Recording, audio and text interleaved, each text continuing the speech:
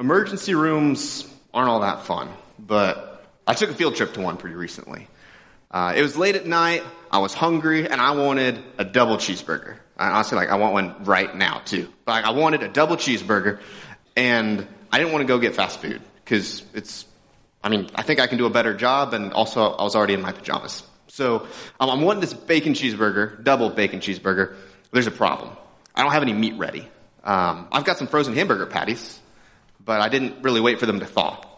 So I take them, and I have a metal spatula, and I'm trying to figure out how do I separate these with the spatula.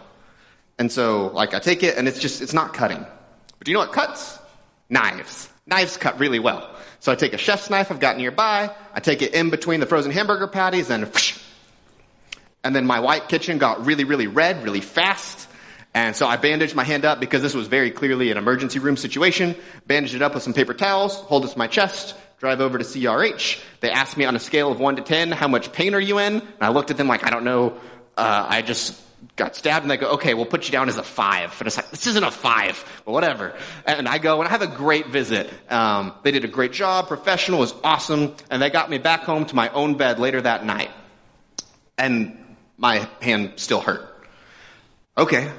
The next day I wake up and it still hurts, right? Actually, they bandaged the wound. They did everything they were supposed to do. And yet for a while, I couldn't, button buttons. I only wore loose-fitting clothes that I could put on without doing any buttons because I couldn't. I couldn't go kayaking for a while. I couldn't play volleyball for a really long time. I can now do this again. I'm very proud of it, abnormally so, because for a while I couldn't. But even still, my hand in between my thumb and my pointing finger, it's permanently different from that wound from the knife. We all have wounds, right? Maybe they're not always as stupidly self-inflicted as mine was, but we do all have wounds. Today we're talking about that. How do we heal from the wounds that we accumulate over time? I want to be clear, we're not talking about physical wounds and physical healing right now. We're talking about emotional and spiritual wounds. And when I say that, I know that some of you are thinking wounds, and you're thinking trauma, right? That's a buzzword right now. And trauma is the kind of thing that happens that permanently alters how you respond to people and situations. And some of us have that in our stories. I got a little bit of that in mine. Abuse, PTSD, divorce, some nasty stuff's in there. But maybe that's not you. Great. Good for you. We all have wounds, right? They can be little. But we're broken people. We live in a world with other messed up people. And so we're going to hurt people, and we're going to be hurt by people. How do we deal with it? Well, where are your wounds coming from? Is it like a wound that stems from something that was said in passing to you, but that little sentence just kind of repeats in your brain way more than it should? Does it come from an injustice that you suffered? Maybe it comes from loneliness or unhealthy choices you've made or unhealthy choices other people have made when they were looking for connection. Maybe it comes from a broken relationship or a divorce or growing up in a broken home. Honestly, guys, there's so many of us in here and online, and we've got wounds from all sorts of different places. But we all have them. And we need to deal with them. We need to deal with the physical wound, because if you don't treat it, it can get infected and rot and nasty stuff can set in, and it gets worse. Our hearts are the same way. If stuff gets settled into our heart and we don't deal with it, it gets worse over time. It can become bitterness. That's actually a phrase that kind of comes to my mind. When I think about wounds that haven't healed, they often lead towards bitterness. And God has something to say about that. And in Hebrews 12:15, we're told this. Look after each other so that none of you fails to receive the grace of God. And watch out that no poisonous, I love this phrase, poisonous root of bitterness grows up to trouble you, corrupting many. Because that's what happens when we've got hurts that we don't deal with. Man, our hearts can become bitter, and then that can affect our other relationships as well. Growing up, we're going to accumulate wounds. And then as we age, either we will deal with them or we won't. And how we deal with them can often affect how we grow as well as we age. And I'm trying to figure out the nicest way to say this without just making jokes, but I'm just going to make the jokes anyway and then maybe regret it. But I think as people age, they can go in two very different directions.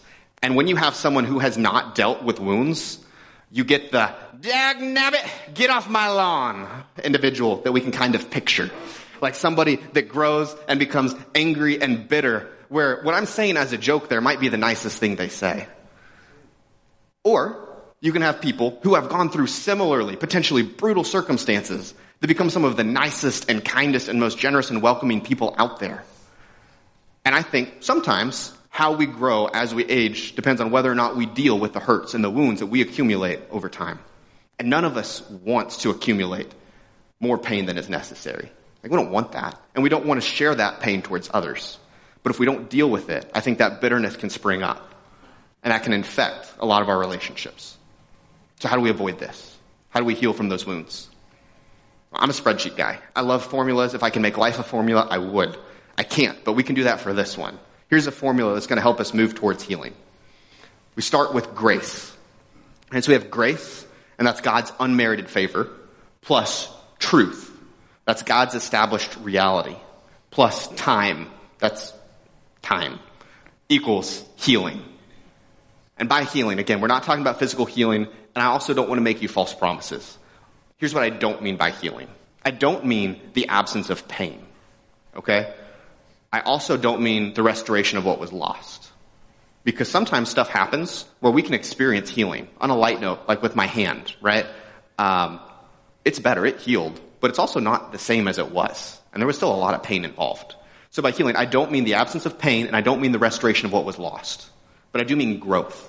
An increased ability to connect to God and connect to others, and moving from a post-traumatic stress to post-traumatic growth. I do think that can happen, and that's what I want for us. So grace plus truth plus time equals healing. Let's start with the first one. Let's start with grace. That's the fun one. Grace is God's unmerited favor. Merit is when we earn or deserve something. So unmerited means we don't earn, we don't deserve this. All right? Grace is good. You ever have a relationship where, like, you know, all right, I messed up here.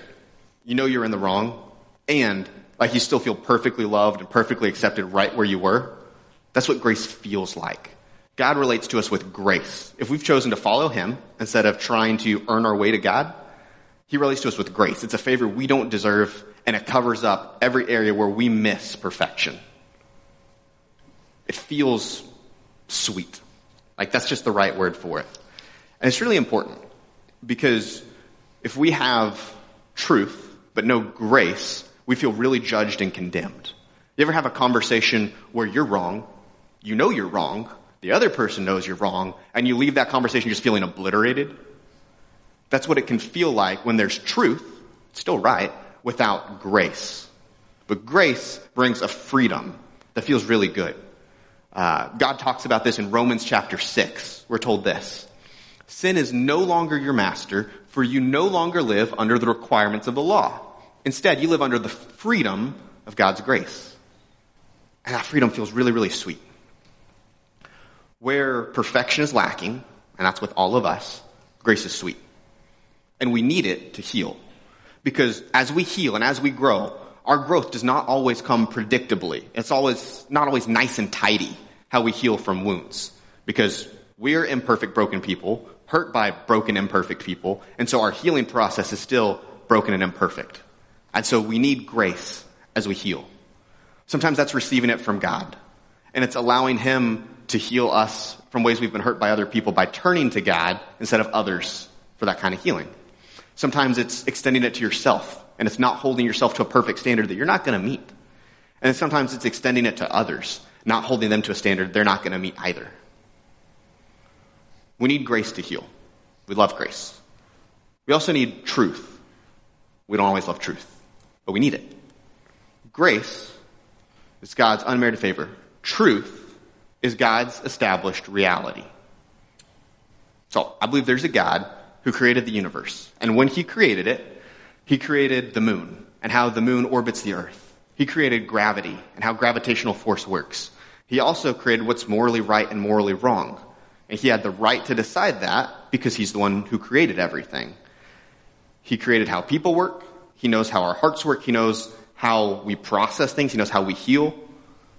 God is the one who understands that best. And truth is how life actually works. That's established by God, not by us, not by our feelings.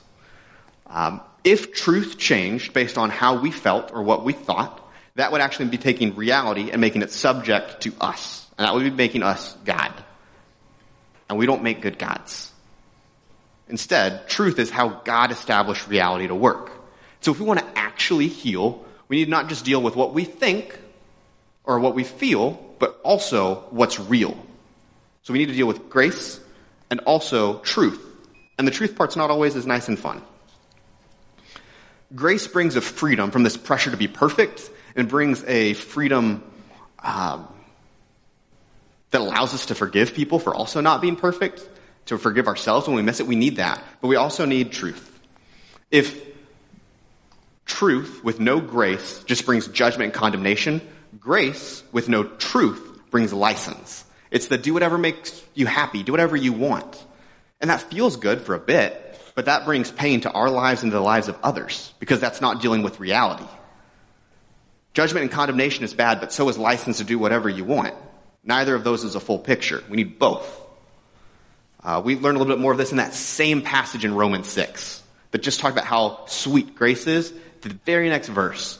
Well then, since God's grace has set us free from the law, does that mean we can go on sinning? Of course not. Don't you realize that you become the slave of whatever you choose to obey?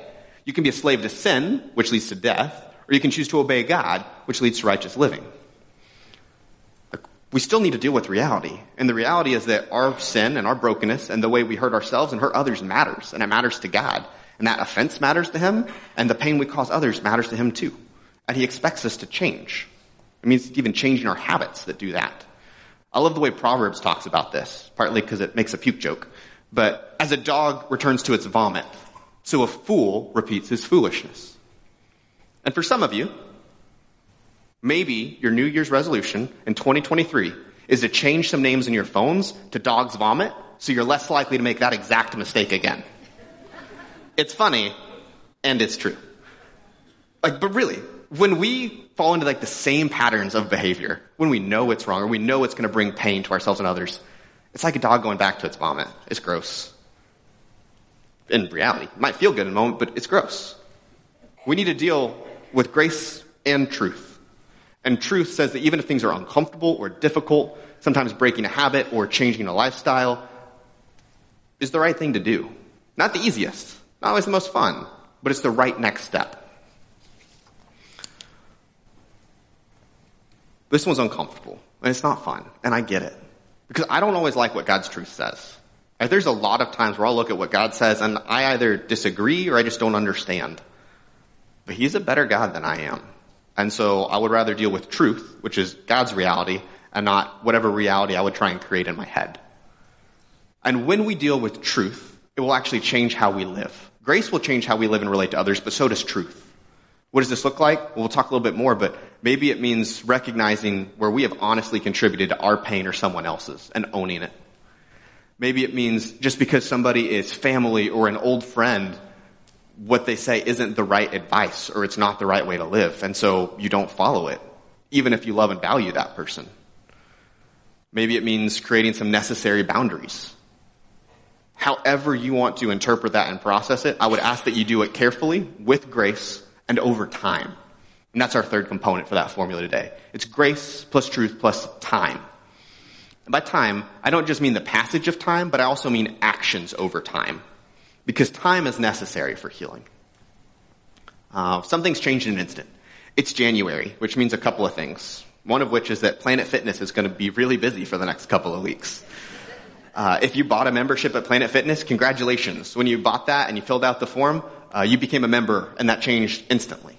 However, if you ate as many Christmas cookies as I did, and it was a lot, then expecting the shape of my gut to change instantly is unrealistic. That's going to require actions over the course of time.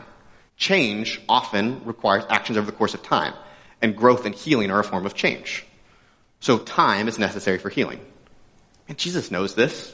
There's a parable that he taught that kind of comes to my mind. It's from Luke chapter 13. This is what it says. Then Jesus told this story. A man planted a fig tree in his garden, and he came again and again to see if there was any fruit on it. But he was always disappointed. Finally, he said to his gardener, I've waited 3 years, and there hasn't been a single fig. Cut it down. It's just taking up space in the garden. But the gardener answered, Sir, give it one more chance. Leave it another year, and I'll give it special attention and plenty of fertilizer. If we get figs next year, fine. If not, then you can cut it down. Trees require time to produce. We require time to heal. It's unrealistic to think that we won't heal with time and with actions over time. Some things, sure, all right? Have you ever had like a fight with your significant other and you're mad and they're mad and you both go to bed mad and like you wake up like, yeah, we're cool. We're good. All it took was a little bit of time. Some wounds are like that. Some aren't. Sometimes, if we don't address and deal with the wound, just like a physical cut, it gets infected. That root of bitterness grows there, and it gets worse, right? Sometimes it's just the passage of time, but often it's actions over the course of time, with grace and with truth, that lead to healing. What does that look like? Well, let's just get practical, all right? Let's just take a few common examples and walk through this. Grace plus truth plus time. Many of our hurts come from people, right? They come from relationships we have. Did anybody have to cut their Christmas vacation short because of the people you were staying with? Or did you have people staying with you and like you couldn't, but you wanted to kick them out sooner than they planned on leaving? Please put your hands down, but that's hilarious. That's great. Another way this can look is like you're in Kroger, whatever your grocery store is, and then like you see someone with your peripheral vision, and then like stealth mode activates, and like you duck, and like you get real tactical in avoiding them in the grocery store. Maybe a hurt you need to heal from. Or maybe you have a phone and it's not ringing because it's 2023. Everyone should just have their phones on silent permanently at this point in time. But your phone vibrates and like you see the name and then you flinch, right? Those things happen. And those are indicators of relational wounds that we need to heal from. Here's the truth. God relates to us perfectly. People don't. God relates to us perfectly. People don't. That includes us, and that includes those we interact with. So whether we're talking about relationships from our parents or people your children, I don't know what's called people you're raising, your parents, your children, your peers, romantic relationships, we're going to have wounds from people. How do we heal from relationship wounds? Grace plus truth plus time. So let's start with grace. Start with parents. Parents are often trying the best they can. Not all of them, but most. And, as our pastor Adam says, imperfect parents will parent imperfectly. So let's just recognize that. Man, sometimes experiencing and extending grace is giving grace to a parent who tried their best and who still failed you in some areas. But man, you give credit where you can, and you show grace. Or if you're raising kids, then maybe you need to experience it yourself. Like, you're raising imperfect children, you're imperfect to start with, you're gonna miss the mark sometimes. It's unrealistic to think you're gonna be perfect. Maybe you need to extend it to others too. Maybe you need to also receive it from God. I love this because sometimes God gives us grace through other people. A counseling term for you is reparenting. I learned that from my friend Scott. And it's when somebody comes into your life and they're strong where maybe a parent was weak and they can teach you a better way to live or a new way to approach things. Sometimes God gives us grace by letting us turn to Him and expecting Him to be the perfect parent in a way that our biological parents can't. But we need grace in our wounds from parenting and our wounds from heartbreak. And that can hurt.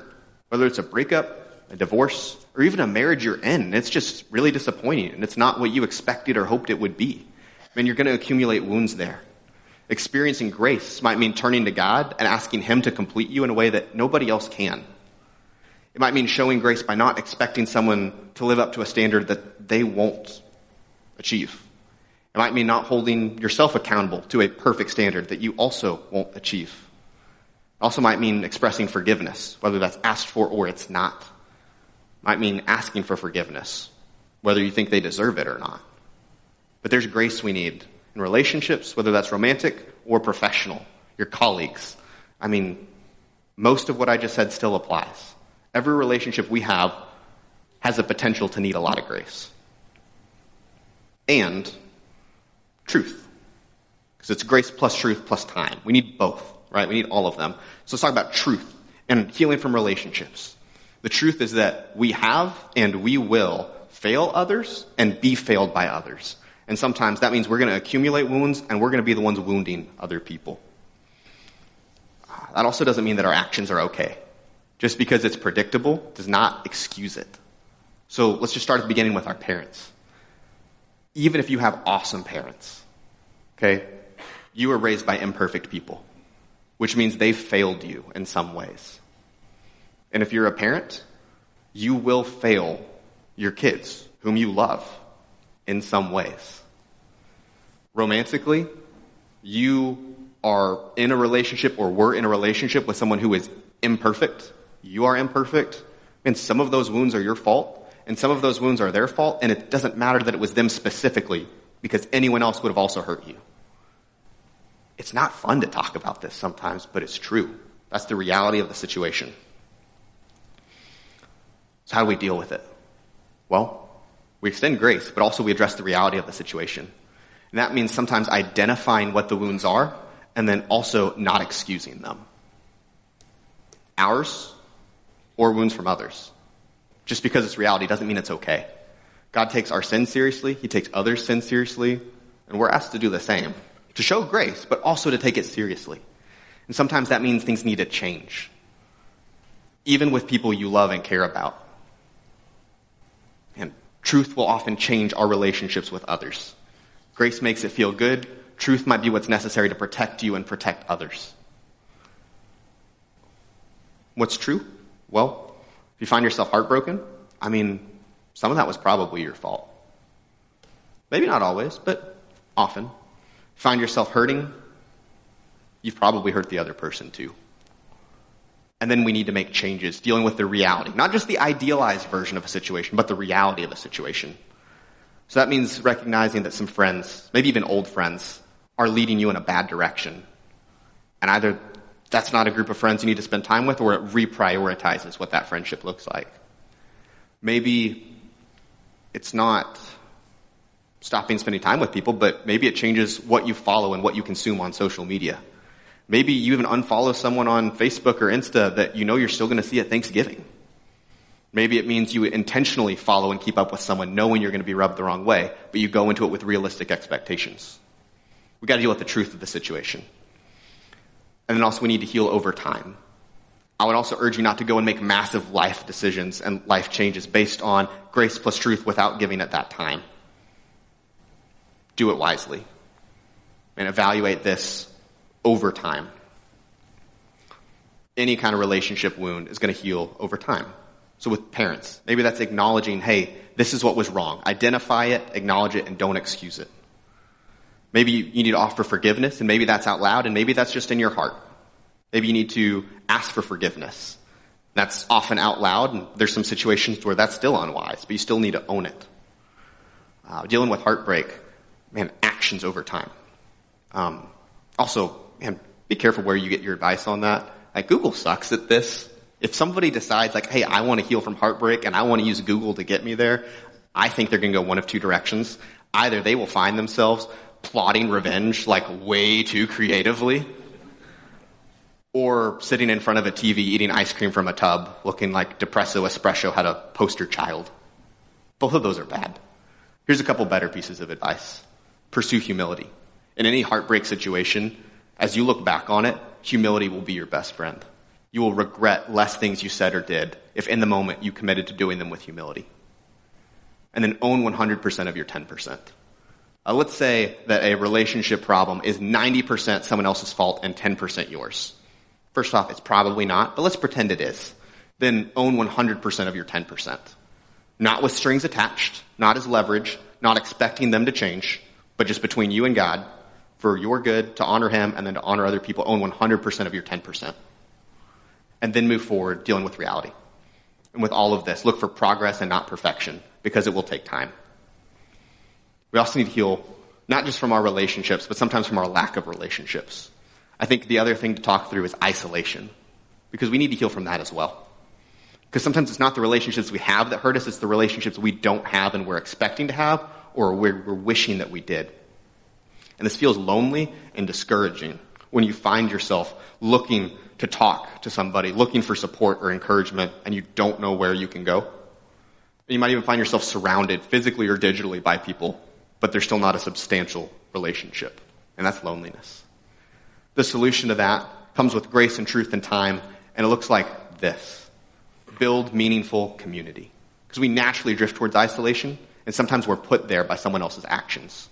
And the solution is with grace and truth and over time to build meaningful community. Grace. And you're not alone. And God understands exactly where you are. There's this time where Jesus was praying, and he asked some of his closest friends to pray for him, and he goes away for an hour, and he comes back, and they're all just napping. Like, it's like a really bad time to take a nap, when God's like, hey, will you pray for me? Cool. And then they pass out. And he felt alone. He knows what it's like when you feel alone, too. He won't abandon you. And the truth is that we're called, or even commanded, to live in community. There's like 50 plus verses in the Bible that talk about one another. And we can't fully enjoy and experience the life that God wants us to live if we're not doing it with one another. So this doesn't just mean friendship, by the way. It's friendship with a purpose. Communities when you and other people are committed to following God and growing closer together. We need that. But to build it takes time. People will often say, I want to find community. But it's not something you find. We've got groups like Celebrate Recovery on Thursdays at 6:30, which is an incredible community for anyone with hurts, habits, and hang-ups. It's great. But that still requires your effort, showing up, your initiative, and your vulnerability. And in a small group, it takes the same things. You have to show up, and you have to be willing to build that yourself for it to move from friendships to community. And that's how you get out of isolation. Doesn't make it easy, but that's how. It's with grace plus truth plus time in your relationships. We can provide you a structure to do that with small groups and serving teams. But it's still going to take grace plus truth plus time for that to happen. That's how anything heals. So there's a couple of next steps. We've kind of talked through some of them, even if not directly. And you need to do these, and the order sometimes changes. But the first one, often, is to identify your wounds. And where are you hurt? And if you don't know, and you can ask God, and you can ask others. And your closest friends will probably be able to tell you where you're hurt. If you don't have any you can ask, maybe that's where you're hurt. But identify your wounds. And once you know what they are, then talk to God about them. And he knows you perfectly. He cares about you deeply. And he cares about every hurt that you've accumulated. Really does. And talk to him about them. And then continue to process it with others. And because we're called and we're invited to have meaningful relationships with other people that love God and love us.